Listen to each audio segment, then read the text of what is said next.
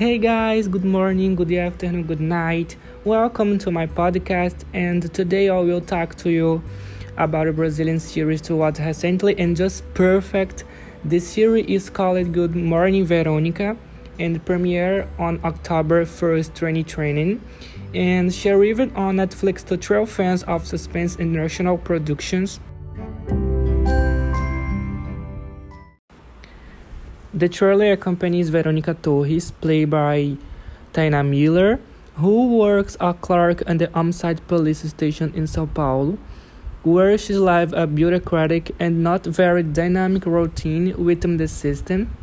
Mary and mother of two children, she finds herself in the abyss when she witnesses a suicide that ends up awakening painful youths from the past. In the same week, he receives an anonymous call from a desperate woman crying out for her life. Determined, Veronica decides to use all her investigative skills to delve into the case of the two victims. A young girl deceived by a scammer on the internet, and Jeanette, played by Camila Morgado. Brandão, subdued wife, played by Eduardo Moscovis.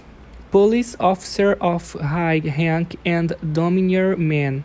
As Veronica delves deeper into these investigations, she will face a pervasive world that puts her family and her own existence at risk. For me, this series don't seem to be a series made here for the foreign audience. It seems to be made for US Brazilians, which is very good. This ranges from the aesthetic composition of the city of São Paulo to the soundtrack with presence of Elza Soares and Belchior, all exaggeration and without force and excessive regionalization. In fact, of our national streaming shows, this one is the most natural from the performance to the dialogues.